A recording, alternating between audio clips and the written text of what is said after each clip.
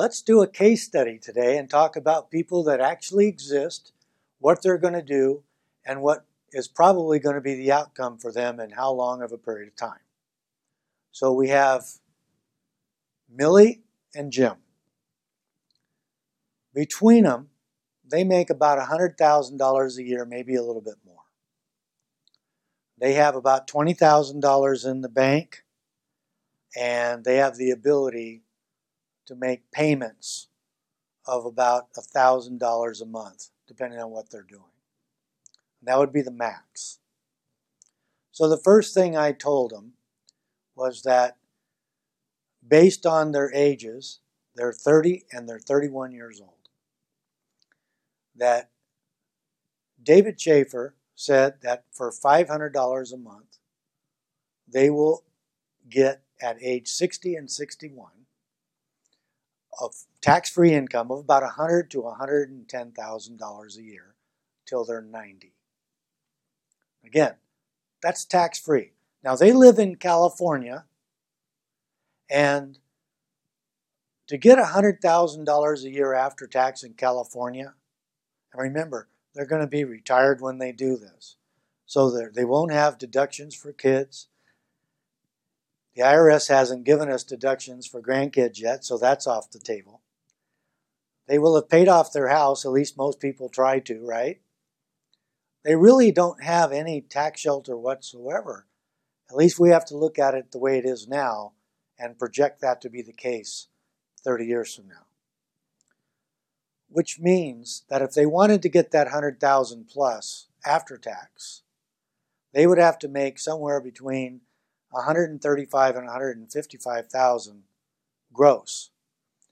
Well, this will get them $100,000 to $110,000 tax-free for the first 30 years of retirement.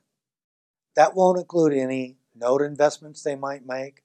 It doesn't include anything they've done in their IRA or 401k, or maybe they have a small business later in life and they have a solo 401k. We'll talk about that in another time.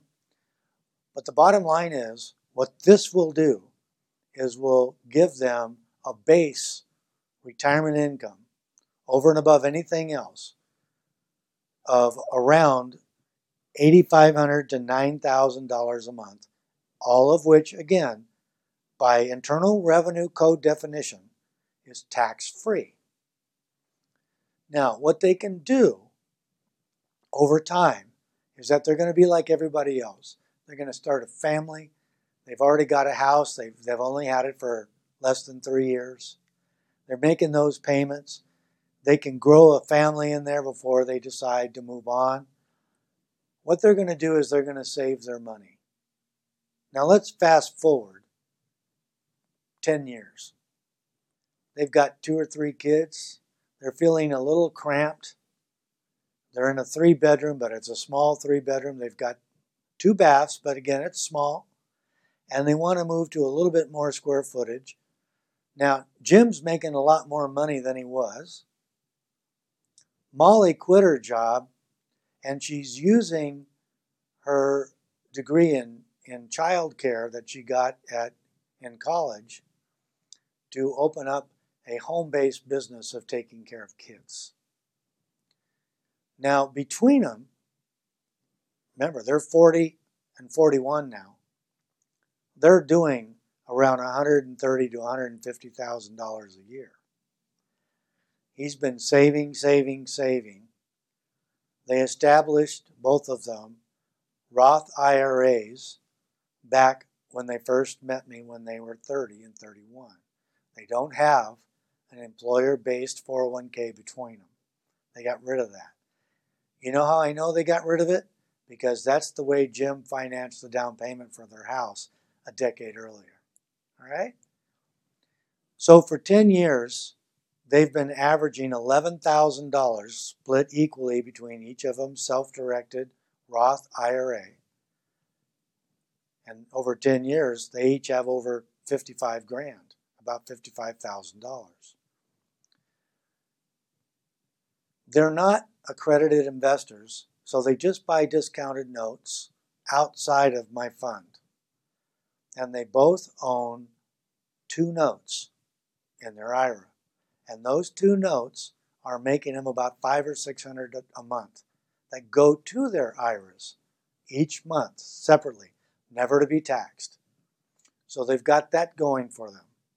The only real estate they have is the house they've been living in.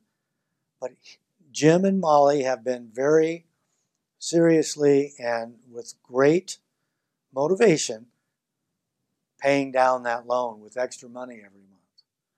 Now the house that they paid under $350,000 is now worth about $500,000. It hasn't gone up like most people think Southern California does, but a decade's a long time. And besides, they've paid down their original loan of over $330,000. They only owe right now about $150,000. By the time they sell their property, pay all the closing costs, pay off the $150,000, they're going to have about $320,000 or $30,000 in cash. Now, they're going to get Molly a 2 or 3 year old used car with 20 or 30 of it. So they're going to keep 300 of it. And they're going to figure out from that they're going to take 200 of it to put as down payment and closing on the bigger house they're buying.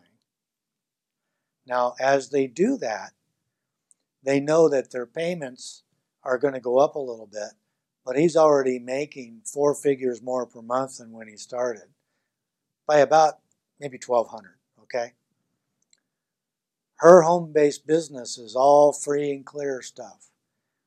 By the time she set up her home-based business and got it going full blast in a year or two, she stopped giving to her Roth IRA and started giving over the $5,500 to her new solo 401k because she's a small business owner.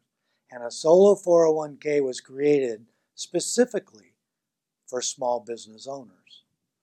So she takes everything over $5,500, which in her case is $5,500 from $17,500. She can take $12,000 a year after tax and put that into her solo 401k on the Roth side. And yes, a solo 401k has both sides, a Roth and traditional side. But she knows never to mess with the traditional side because she wants her retirement income, whatever it is that generates when she retires at 60 from that Roth side, to be tax-free. She doesn't want it to be taxed. So what she does is she puts in $12,000. Now her business, even though it makes about $50,000, $55,000, $60,000 a year, really only nets her around $3,000 a month, about $36,000. That's her net. So she gives a total of $17,500 to various 2 Roth accounts. She still has her $5,500 a year going to her Roth IRA, and she has the balance of the $17,500 allowable maximum contribution going to the solo. So there you get your $17,500. However, she's allowed to take profit sharing of up to $9,000, maybe more, but we're just going to say $9,000, into her solo. Now she has to pay taxes on that. That's not after tax. So that $9,000, now she's put in a total of $17,500 and another $9,000, $26,500. Because they have savings, because they live frugally, every year, most every year, some years cost more than others, life happens. Again, that's why we have the bumper sticker, right? They can take whatever's not invested in her solo and the Roth IRA, and they can put in up to $51,000 total of all contributions into her solo on the Roth side. But they can't put in 51 if she only made 36. So she's put in 26.5. She's got another 9,500. They can afford it from savings most years. She puts it in. Can you see how this is going to grow like crazy? Now her solo 401k Roth is buying notes, just like both of their Roth IRAs are buying notes. Over and over. So every single year between the two of them, let's recount the math of how many notes they're buying and what amounts and what values. Every year they're putting in $11,000 into their IRAs. That's the most they can put, $5,500 apiece. Every year she's putting no less than $25,000 total into her solo 401k Roth. Sometimes more. Let's just count the 20. So between them, they're doing $31,000 a year, which buys at least a note every year, year in and year out. Those three Roth entities are developing payments every year that go up every year because every year they're buying more notes. More notes mean more payments.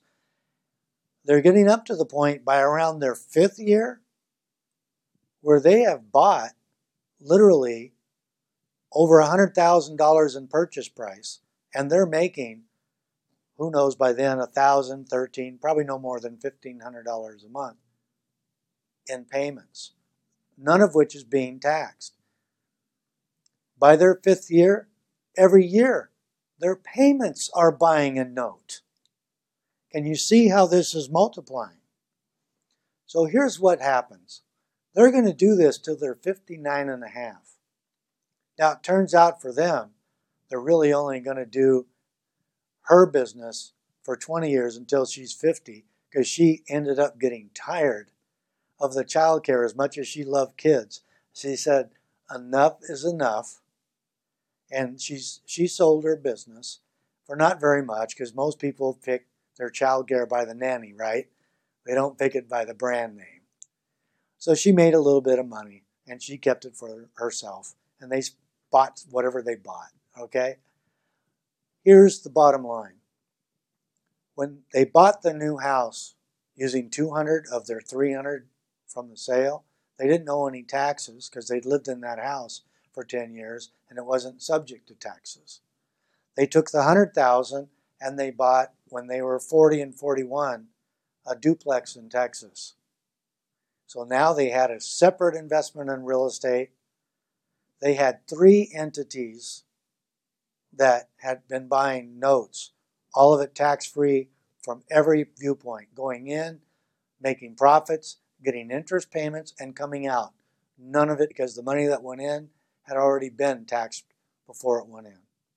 So now they pay off that duplex, and they paid off that duplex in 10 years or less. The same way they knocked that loan on their first house, okay? Not rocket science. What they did now, they're 50. They've got 10 years before they want to retire. They paid that at 50 years old. They refied that house, that duplex, and they took out $210,000 cash. Well, why would you do that, Jeff? And you not got to know, Jeff, the interest rates weren't 5 like they were when they started. Let's say they're 7. Do you think the rents are the same 10 years from now? Let's say they are. Because that's the way I do stuff. We're not going to assume values or rents went up. There's still cash flow. We're only borrowing 70% of the value. Now he's got $210,000. Well, they do what you and I would do. They take $10,000 to have a nice vacation and where there's a beach and palm trees and drinks with umbrellas in them. And you know you and I would do the same. They take $200,000 and they buy another duplex. And the reason they did that is because they took the other $100,000, and this time they're still happy with the home they bought 10 years earlier. They take the $100,000 and now they buy $100,000 worth of notes in their own names. And that makes them around $12,000, $13,000 a year. They're netting out about $8,000 a year. They take the $8,000 plus the cash flow, and you got it. They're paying off that note. He's adding from his salary, which keeps going up. Okay? He's now, along with the money that he's making at work, the note income outside of the IRAs and the Roths, and and his cash flow, he pays off that duplex in 10 years. Meanwhile, back at Note Ranch in their own name, at least one of those 2, 3, or 4 notes they bought paid off. He only had to pay capital gains tax of 15%, whereupon he bought bigger notes. Now he wasn't making 12 or 13. He was making $14,000, $15,000, $16,000 a year. And if more of them paid off, he'd be having more. So he has a free and clear duplex that's given him somewhere between $16,000 and $20,000 a year, like clockwork. He's got his own personal note portfolio in Jim and Millie's name. That's making him maybe $1,500 a month gross before taxes. He's got 3 Roth accounts that have been buying notes for 20 years, buying notes with the payments from those notes, and having notes turn over every 5, 10, 11, 12 years, whenever they did randomly, never being taxed on the profit, and buying more notes with that. In 20 years, if they don't have $100,000, something was really screwed up. They're going to have a lot more than that, but $100,000 a year, tax-free, is what they're going to have from those 3 entities, and that's worst case scenario. That's my 38 years of experience with notes. Now, they retire at 60. What does it look like? They have a free and clear duplex giving them 20 grand. They have, that's spending money, right? And people say, well, why do they even have it? It's the bank of Jim and Millie. Anything happens, they need a quick couple $100,000, not going to have a tax impact of any kind. They make a call to their lender, they get $200,000 3 or 4 weeks later. Boom, it's there. Whether the reason is sad or happy, they have $200,000 just like that. They didn't disturb anything. Who cares about the $20,000? And here's why they don't care. They're getting $100,000 tax-free every year from their Roth notes. And those notes stay inside those Roths. They keep paying off. They keep not being taxed on the profits. They buy bigger notes that have higher monthly payments, and it doesn't make $100 anymore. They retire. By the time they hit 65, it's significantly and measurably more than $100,000 a year tax-free. And they keep getting those random raises until they're off. They're gone. Now, the EIUL is giving them 100 to 110 at age 60, tax-free, till they're 90. Let's call it the bottom end, 100. From notes in their Roth and from their EIUL, which they paid consistently with great discipline, they're making $200,000 a year, tax-free by Internal Revenue Code definition. They're making 20 grand a year for spending money. They got $1,650 plus a month for spending money. That's going out on dates with each other and having a good time and having staycations. That's nothing money, all right? They have their own portfolio that they had going for about 10 years. That when they retired was another 15, 20 grand, 25 by the time they got to 50 easily. And that's only going to get bigger. The only difference is the interest they get paid on those payments are taxable as if they're not retired, like they have a job. Just like they had a job, that's the rates that the interest is pegged. And then they have more money as those get paid off. So they were retiring with about $17,000 a month, tax-free, about $40,000 a year taxable, and they don't have to do another thing. Works for me. How about you?